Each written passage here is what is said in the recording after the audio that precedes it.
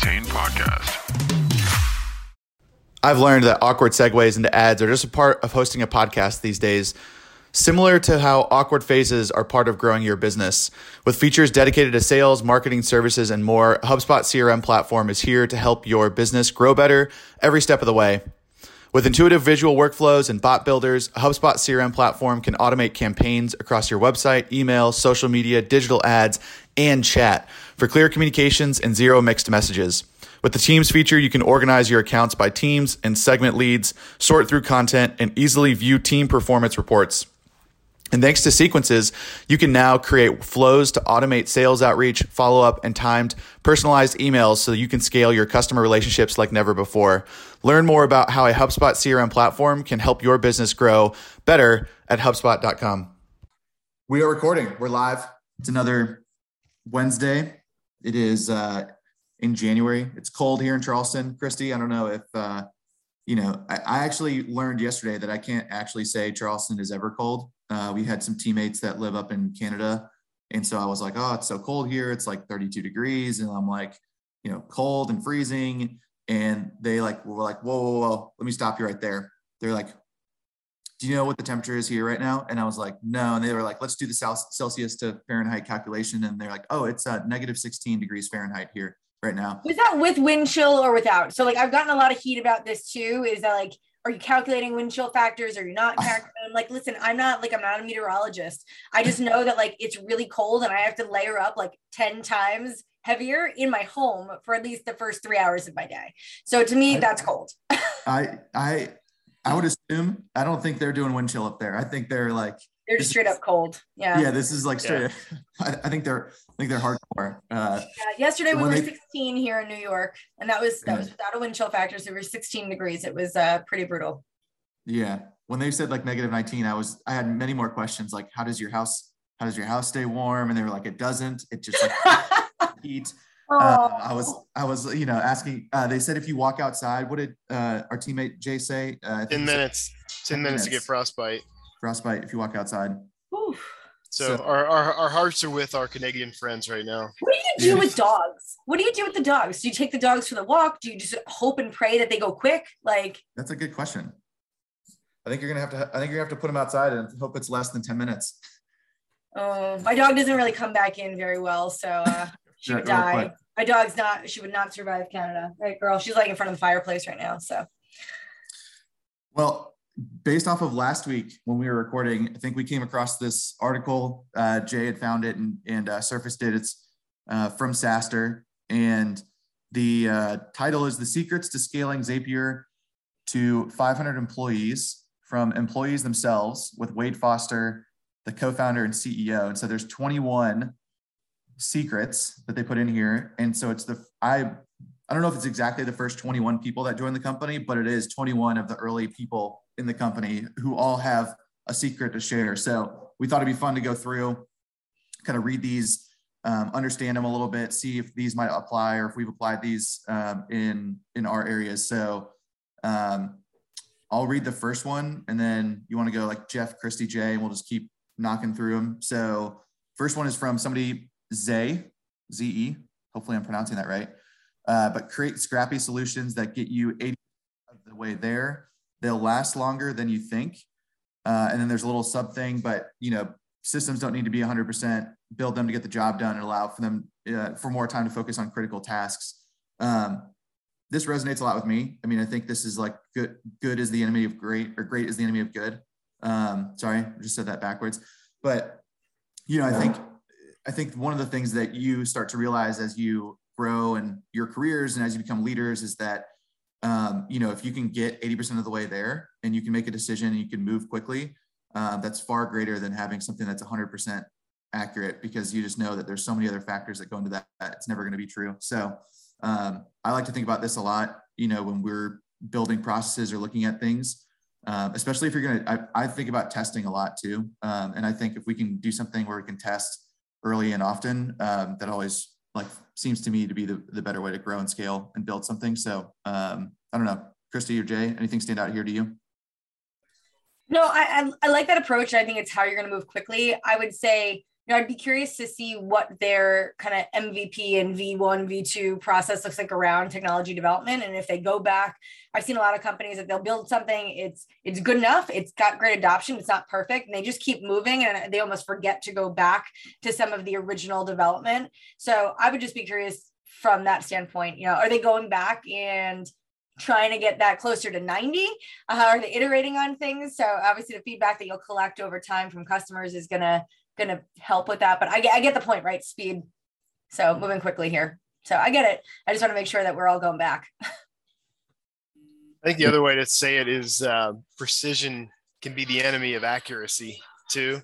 If you spend time, trying to get down to the decimal level of precision on, your retention metrics or your how you're segmenting things, or the number of counts and ARR that a CSM has, for example, it can quickly break down and you might miss the forest for the trees. So I'm more of a rough cut guy. Like, let's get a back up and squint. Does it look right? Let's go. What can we learn? And then iterate from there, to your point, Christy, and make it more high fidelity over time.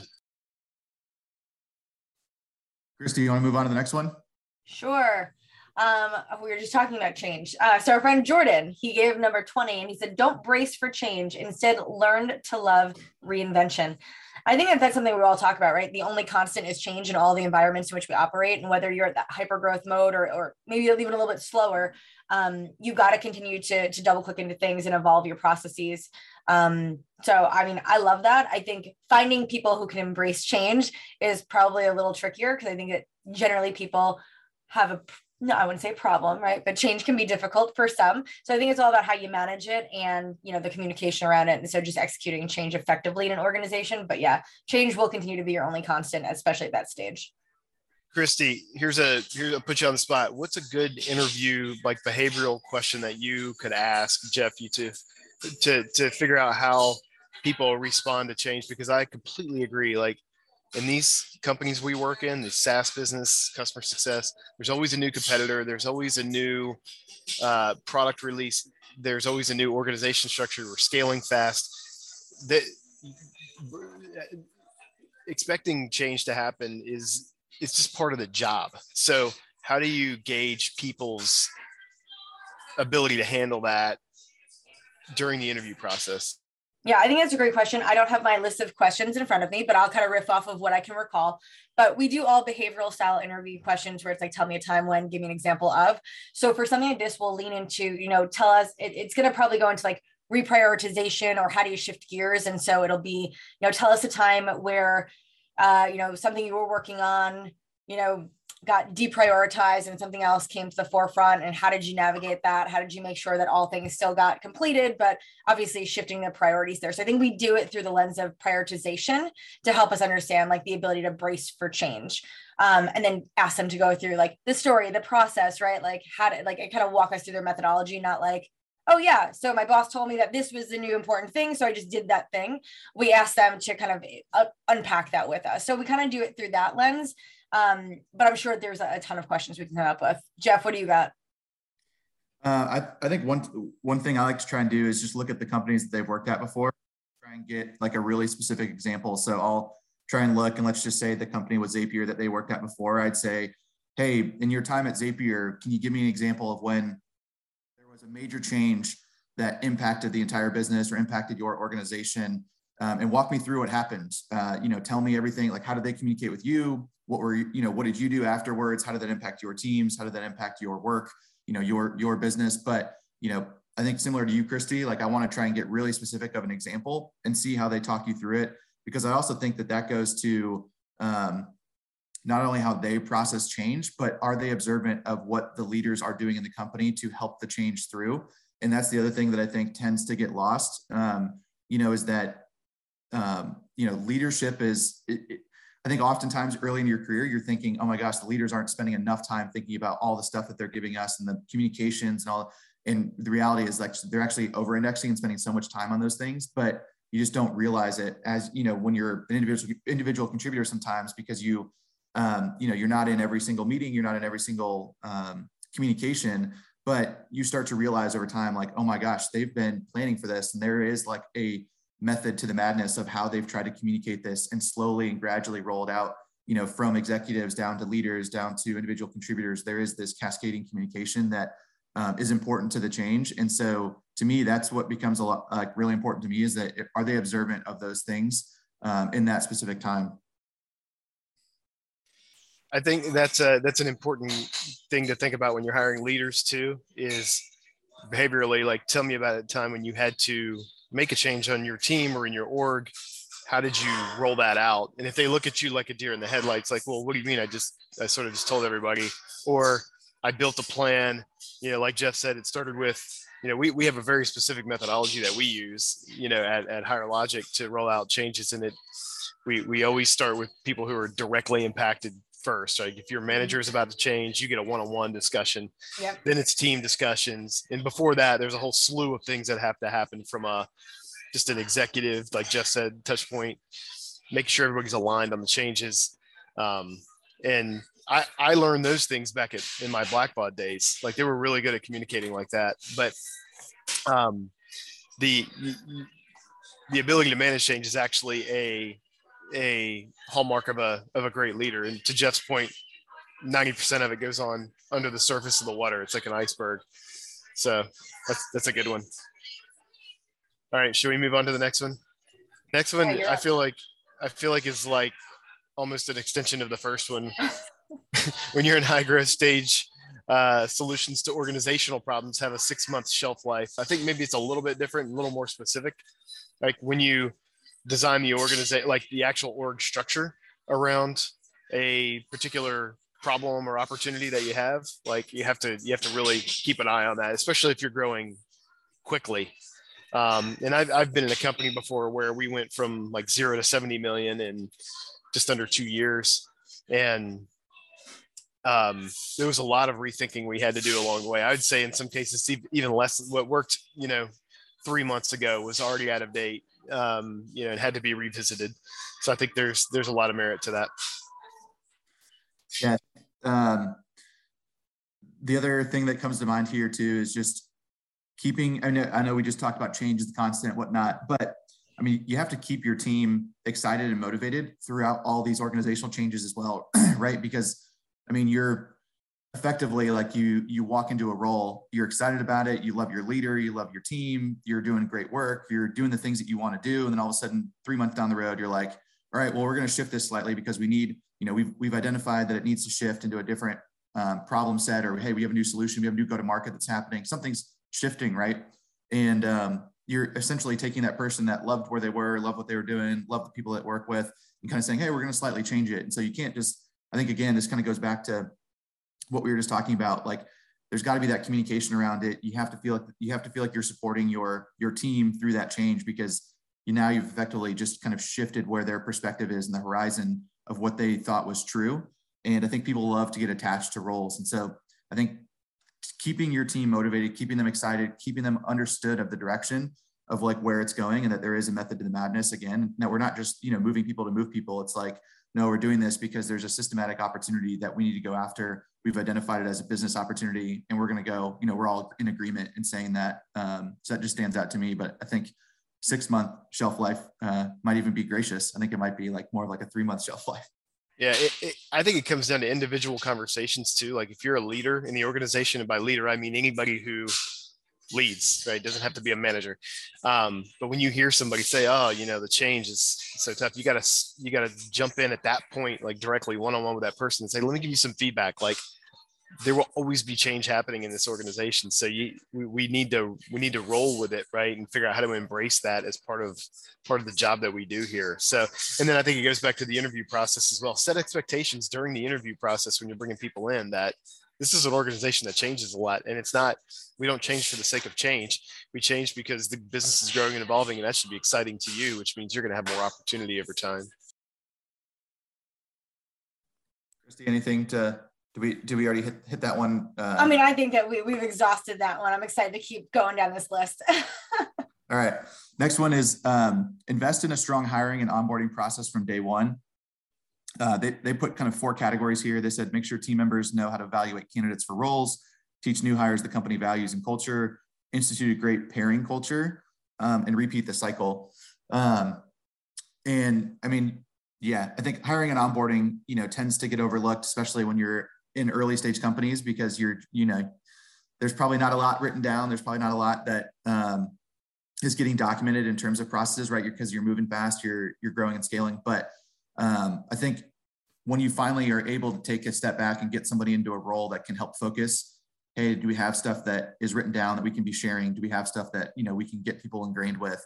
I think that goes a long way. The institute a great pairing culture, I think, is something that we just experienced when we, were integrating our vanilla and higher logic teams, that we thought went really well. Was, we kind of paired people up from both companies. We tried to give them multiple touch points. We tried to give them just multiple individual people that they could go to, not just, hey, reach out to me if you need anything, right? It's like, no, this is your person. Like, rely on them, ask them questions. The quote unquote, if you have what you think is maybe a stupid question or an easy question, like, this is your person to go to, where there's, it's going to be somebody that can help you. So I think we just saw how that pairing culture could work quite a bit as well. But Christy, I know you have spent a lot of time in your onboarding and hiring processes. I know this is something you think about a lot, but what stands out to you? I mean, I think the biggest thing, and you talked about this, right, that get overlooked, is the documentation process. If you can start day one, just writing things down, it doesn't need to be exhaustive, but even when we went through GitLab's, their wiki the other day, and I'm not going to forget this because I'm so enamored by how extensive it was, but you have to start that process. It's the level of documentation, right? That knowledge transfer, the dissemination of information. I feel like if you start there, you can start to easily build these types of processes to effectively onboard people. You can start to build resources for them to help own their own onboarding and their own ramp. But the lack of those things is where that challenge and that breakdown happens, right? It's that lack of information, knowledge transfer that's not happening. And that's why people are taking longer to ramp. They're less successful in their roles. And so I would say as easy as start with documentation. If you're a smaller company right now and you can start to just embed that philosophy is write it down, document it, let's keep it in a place where it's being shared, I think you guys will be off to a great start. So when you get to a place where you're in this hyper growth scale, you're not starting to work backwards and say, oh gosh, do we have all of these things that we need to bring together? And it doesn't need to be formal. Like I said, just start to write things down and embed that as kind of your working methodology for the entire company. Total drop the mic moment right there. Completely agree. Here's something, I don't know if you know this or not, Christy, but I'm stepping in to run our corporate customer success team because we're hiring a new director there. And one of the things that I'm noticing as I've done one-on-ones with the team is that we actually don't have enough written down for the day-to-day things that happen in our processes. I mean, you call those playbooks, you could call it, a wiki with whatever just information. It's there's not a deep enough index of content and data yet for that team. So I'm excited because I'm going to jump in and I'm going to start writing some stuff down and really help our team do that as well. And I think that is makes such a huge difference. So good call. I actually think that relates back to the earlier one too, do something 80%, right? Build solutions that are 80%. Because I think the other thing that people think about is oh, I'm not documenting it 100%. Oh, I've got to spend more time documenting this. Oh, I need to, then all of a sudden you've got people who are spending inordinate amount of hours to the value that it's going to provide. And you're no, just in any format, a slide, document, anything, right? Just get enough of it written down that we know and understand what's happening in the basics. And I think about frameworks a lot, just build a simple framework. If you have a playbook, like you just said, Christy or Jay, there's hundreds of examples that you could probably go pull from on Google, but it's at the end of the day, what's the trigger? What's the action? What's the outcome? Okay, there's a framework. Cool. I'm just going to make sure that every playbook that we build or write or that everyone is writing, okay, it fits those three things. And if we need to adjust later, we can, but at least I've got something started and we can move as we go forward. I think that's big. I think you called something out there, Jeff, that I think is interesting. I think people are overwhelmed by how daunting of a task documentation can be, and it can be, and it could be scary, especially when you think of what 100% might look like. We do something as basic as, if somebody asks a question in Slack and somebody else answers it, we take that and put it on a Confluence page. It doesn't matter what the formatting looks like. We'll go back and re-edit it. We'll make it pretty later. We'll build it out. But literally, you've just documented something. It's just not in a centralized location. So let's go centralize it. It's copy paste. So, I mean, even just telling the team, hey, if somebody asks a question, don't even answer it in Slack. Just go answer it in Confluence and then share that page out. For us, like that would be a better way for us to solve the same problem. Hey, Ganger Retain. I wanted to tell you about the Duct Tape Marketing Podcast, hosted by John Jantsch and brought to you by the HubSpot Podcast Network. The Duct Tape Marketing shares tips, tactics, and resources for you and your business. One thing that they've talked about recently is mapping out where your best customers want to go, which hits on a core customer success tenet of customer journey mapping. So go listen to the Duct Tape Marketing Podcast wherever you get your podcasts. Yeah. Yep. What's the next one, Christy? All right. 17. Next one up is Paolo, 17. We had people are more passionate about the work if they have a good understanding of the product and customers. I am going to assume that maybe Paolo is in the product or engineering or development organization. I do think that for frontline, like sales, marketing, customer success, they probably already have a great understanding of the products and their customers. But I do think, generally the entire organization needs to be very aligned on like, what are the problems you're solving and for whom? And so making them feel connected to the end users and the stories and those successes rather than the product and the features and functionality. And that should be everyone in the company. Things that we've done that I've seen work really well is like using our town halls to invite customers to come and share their stories, good, bad, or otherwise.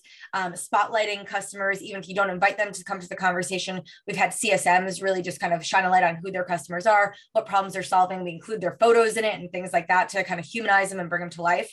But I do think that everyone across the organization needs to feel very connected to the work that they're doing and the problems that they're solving for their end users. Yeah, that the point you just brought up about presenting in front of, presenting the team, I think that's just something that goes overlooked as well, right? I mean, when you work in the customer org, we're talking about customers every day. We're talking to each other. We're talking to an actual customer. We're looking at tickets. We are so surrounded that I think sometimes we forget how much product and engineering might not be in front of a customer. They might not hear these things. Sales, gets a different perspective. Marketing is a little bit more removed as well. And so it's like that point, I think, like, how can you get those stories frequently and more often? And how can you get different people sharing those, like in terms of the voice? It doesn't always need to be the chief customer officer sharing that story. It doesn't always need to be a leader. How do you get individual contributors comfortable saying, hey, here's a slide I built about a customer. Here's what we did for them. So cool. I'm going to call out some other people in the company about what we did. But like, we used to do that too. And I think it was a big piece is that we would basically do like a monthly check-in where it was basically, hey, come in and listen. And, we're going to have a different person present about a customer, and they've built like one slide about what the customer's trying to achieve, what they're doing. It's basically a success plan, and we're going to present it to the entire company. And, it's mainly just so that you can get to know customers better, but also you can ask questions, you can poke holes, we can make this better even over time. So I think it's a good one, Christy. All right, Jay, 16. All right. Startups are hard enough. Be someone you would want to work with. I don't know. Is there a whole lot to say about that? I mean, don't be a jerk. Don't be a jerk. I was thinking different word I was thinking, but yeah. I mean, duh. It goes back to your 4 E's and the P. I mean, it's like, be somebody that you want, that people want to work with. You have to think about the things that maybe aren't necessarily just book smart. It's like, can I bring energy into a meeting? Can I do what I say I'm going to do? Can I show empathy to people in situations? If you can do some of the basic things, and it's like, of course, people want to come work with you. They're going to bring you opportunities for projects. Yeah, that's a really good point. Thanks for like bringing the framework to it, because the 4 E's and the P is, I didn't come up with this. This is like a Jack Welch thing, and I talk about it every once in a while on here, but it's energy, bring energy to work. Did I just lose you? Oh, there we go.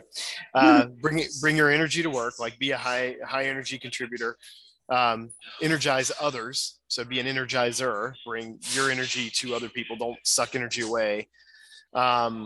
Bring an edge, meaning make decisions or bring perspectives without, don't ask, just sort of make an assumption and then go validate that assumption, as opposed to waiting around for somebody to tell you what to do or what the answer should be. Execution is the 4th E, and that's go get things done. Like say you're going to do something, pick up a task, be the person at the end of the meeting to volunteer to take the next step, is one that I like. We have a guy in our company that's just like the classic. He's so good at that. At the end of the meeting, he's like, okay, so here's what I'm going to go do. And it just makes everybody else in the meeting say, okay, that's great. I'll go do this. And then we'll come back together. And it's just a really powerful thing at the end of a meeting to say, here's what I'm going to do.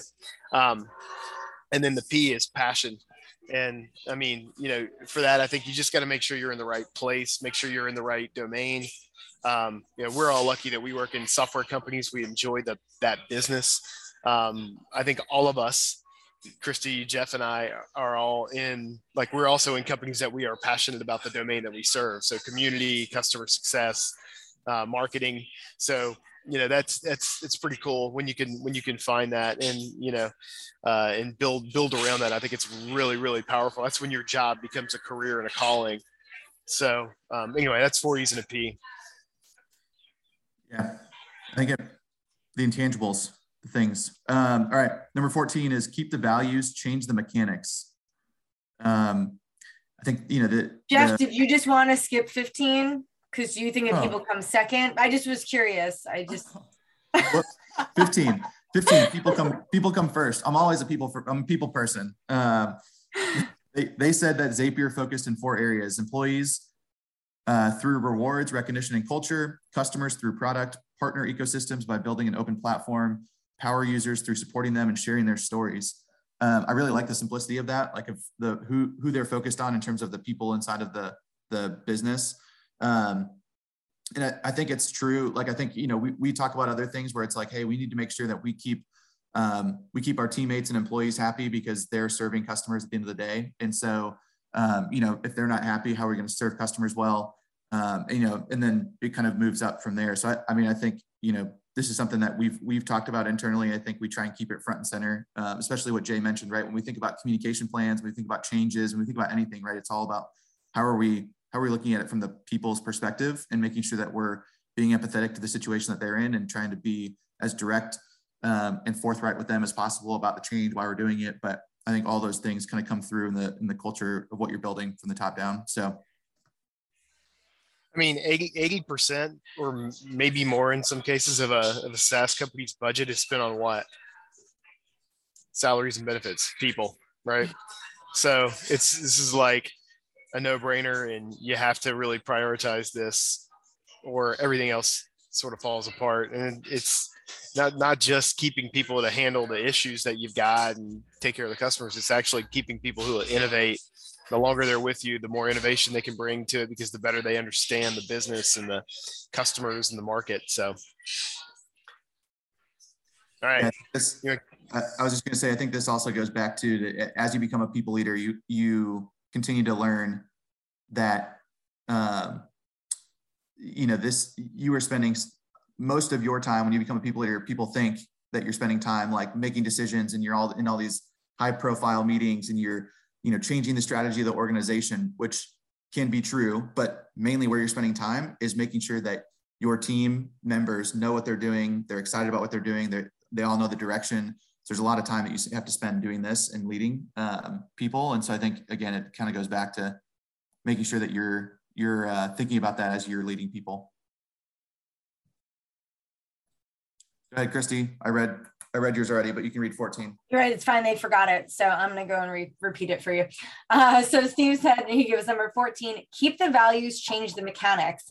I love that. And I think that's something that gets overlooked in some organizations, I won't say all, is having very clear values and even a vision and a mission for your organization and what it is that you're working towards, and then making sure that all the work that you do supports those over time, but that every employee feels connected to those and understands what they are. I always felt like there was a couple organizations I worked at that had their values. I mean, they were plastered everywhere. We had them on the walls. We had stickers. We had shirts. We had the sweat. You couldn't look anywhere where our values weren't. Like, they were so at the forefront of every conversation and every meeting and company meeting we had. And I loved that because it always kept us focused on who we were and how we were going to execute. And obviously all the other things that had to evolve over time, right? Our product, our business, the market, as it all changed, we stayed core to those values. And I think as employees, we felt very connected to those. And in a world where the only change, the only constant is change, feeling like you do have something that you're kind of rooted against goes a long way with employees. So I really like that.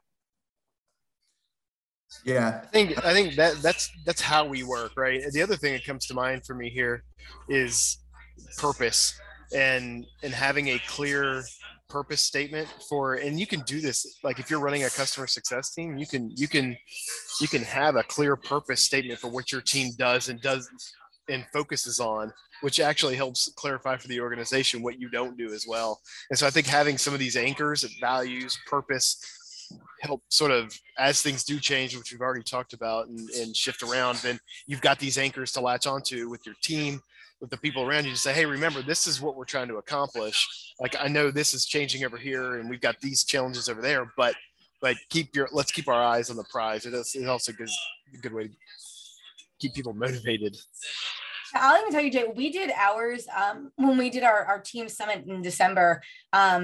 We did it together. We made it a working session. And so we spent like 90 minutes kind of riffing on ideas. And what we came up with, everyone felt so connected to it because they participated in designing it, right? And so it became our statement for our organization, but one that they all felt like they could live to and one that they were really proud of too. All right, Jay, you want to hit the next one? 13? Oh, is it my turn again? Okay. Oh, yeah. Have fun. It builds camaraderie and makes people want to stick around. Thank you, Linda. Yeah, I mean, I'm actually not really good at this. I know it needs to be done. And there are people on our team who I think are really good at this. And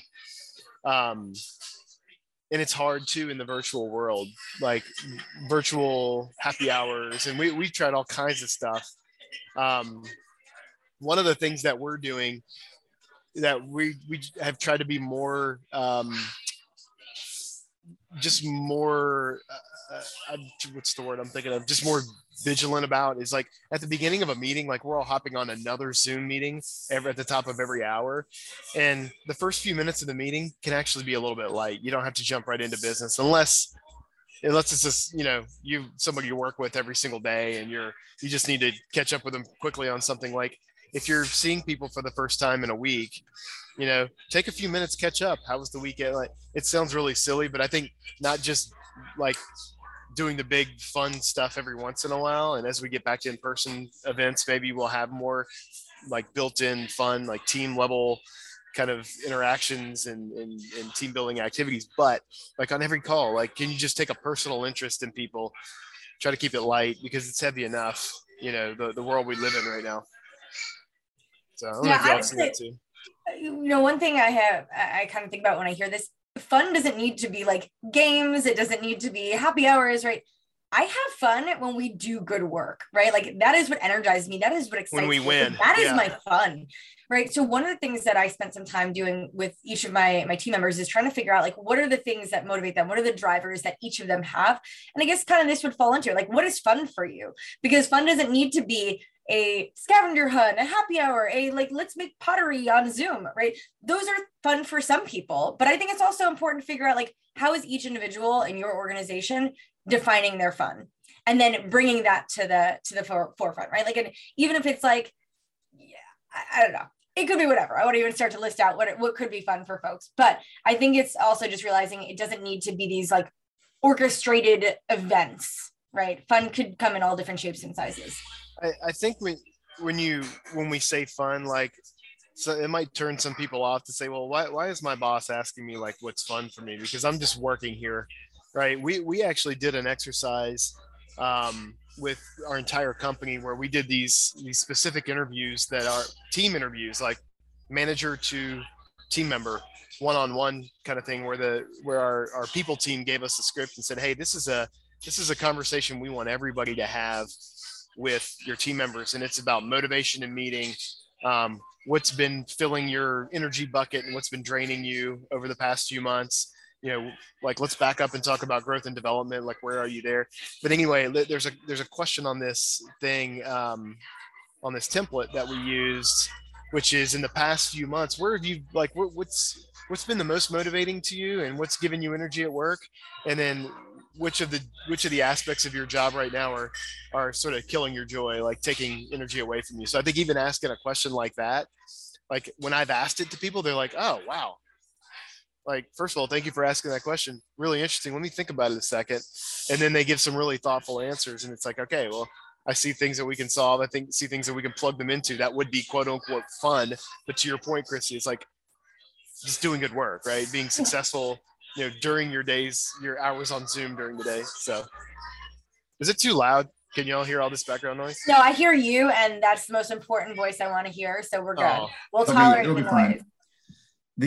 I think the other thing that stands out for me too for this one is that I think going back to what you said, Christy, like people have fun when they're also like getting things done on their to-do list, or they are, making sure that they have like focus and clarity as well at work, and like we're not overwhelming them. And so I also think about like that too. How can you continually provide focus, clarity, direction, and like that is what's going to make people fun too, is because everyone's going to feel overloaded. So how do you make sure they're focused on doing the right work so they can win more often? So I think that falls in. Christy, can you read the next one? I just lost my screen. Yeah, I'm good. I got you. So Joe gave us number 12 and he said, don't hire for the sake of hiring. Ensure you have a clear 6-month plan for all new hires. Even without a plan, I think just the first part of that statement is good. And so don't hire for the sake of hiring. I think people do this with certain roles that they assume based on the way other organizations were structured, that they just need these roles in order to be successful. And so I will see that sometimes people will hire, like even we'll take something like ops, right? We know that CS ops is a big role right now. People are getting really excited about it. They're hearing a lot about it. So they think that their organization requires that role in order for them to function. And so I don't know, for that, it could be thoughtful in terms of, do we need the roles that we're hiring for? Do we have real work that this person needs to do? Is this going to move the needle? Yeah. I think it comes back, like, what's the business case for hiring the person? What are we actually going to be able to go off after in terms of the, instead of just, hey, I need another person to do work. And I think that's sometimes what people say, instead of having a clear-cut plan definition of what winning looks like when this person comes on board, what they're going to be able to accomplish and do. So I agree with that too, Christy, putting that together. Every team within the business should have some kind of, especially on the CX side, should have some kind of capacity model, which shows, and this gets back to the accuracy versus precision thing that we had, conversation we had, and good versus great thing that we talked about earlier, but some kind of model that shows when we have this much work as measured by, number of customers onboarding or number of accounts, like number of executions that we want to do from an activity standpoint, or engagements we want to do from an activity standpoint with the CSM team, number of support cases. This is how many people we need to effectively handle that. And here are the things that we're going to do to scale the number of those interactions that a human can have, so we're getting more efficient as well. So over time, I think this is probably more geared toward like a hyper scaling company where you just like, let's just get people in and we'll figure it out as we go. I think that's, sometimes it's necessary, but it's also dangerous if you don't have a plan. And then all of a sudden, if things do change a little bit, which they often do business wise, then you're stuck with a lot of people without a clear mandate. That's where you see things like these big layoffs happening, and you just get a little bit too far ahead of your ski tips in terms of the people you're bringing on. I'm going to skip number 11 because it's about core values, which we just talked about. Hiring for core values, I think we just started to hit on that one. Number 10 is, even when you have positive intentions, you're going to make mistakes. And I think that's something that I try and bring every day, is like, assume people have positive intent with what they're trying to do. And to certain, we're not doing these. No, that's fine. Keep going. It's good. What you're saying is good. I think to me, the big thing though is how can you bring this into meetings? How can you bring it into, your teammates? How can you make sure and bring this type of energy and intention into other aspects? Because I think that's where it's infectious. I also think the other thing that comes to mind with me a lot is trying to make sure people know it's okay if we if we make a mistake, it's how we respond to it. It's what we do after it. It's how we manage it. It's like the action that we take. It's not just that we, sweep it under the rug. It's like we actually have to go address it head on. And so I think trying to make sure people know that early and often, because mistakes happen every single day. And I think this goes back to the earlier point too. Like if we're doing stuff 80% correct, we're still going to go up and to the right. And that's what we need to keep the path of going, is like, we need to keep moving in that direction. And so early and often, how do you make sure and get this message across? Hire people and also cultivate an environment where positive intentions you can trust that people have positive intentions in everything that they do. It's so key, right? All right, should we pause this now? Since I think we can. Listen, I think we made it halfway through this list. I think for folks that want to go back and read the last 10, they should head over, and we can drop that article right when we publish this and just share that out, which I think we might have in the previous podcast that we recorded. But send people back here, they can go check out the last ones. But I think you're going to learn a ton from all the organizations we've ever been at. So I think this was a cool example of how did they bring some of their early employees in to share their thoughts and observations and kind of best practices or things that they've had to navigate. So I thought this was a great list. I can definitely see where these are important points and things for all of us to consider. And many of these in which I know that I've personally experienced and navigated. So I'm sure you guys have as well. Yeah, I think there's a lot of good ones in here though, for people to think about. It's good. And it's a fun article, the way they did this. They, got 21 different perspectives, trying to think about, something that everyone brought to the table. So I like it. It's a cool way. All right. Well, we will, we'll go back next week and hit on some more stuff, but appreciate everyone doing this. And Jay, I like your new office setting that you've got today. Listen, I got to meet some new friends in his background. I saw somebody hug somebody else, which I didn't even know people were still touching people anymore during this pandemic. So that's great. We're in South Carolina, Christy. It's all good. New York, you're not even getting fist bumps. It's just like everyone just, keep your distance. So that made me feel good. I was like, yes, hugs. That's still a thing. All right. Come on down. We're open for business, as they say. All right. We'll see y'all soon. All right, guys. Thanks so much. Have a great day. See you soon. Bye. Hey guys, thanks so much for taking the time to listen to the Gain, Grow, Retain podcast. If you liked what you heard, please take a moment and share the podcast with your friends and colleagues and subscribe. We really appreciate it. Talk to you soon.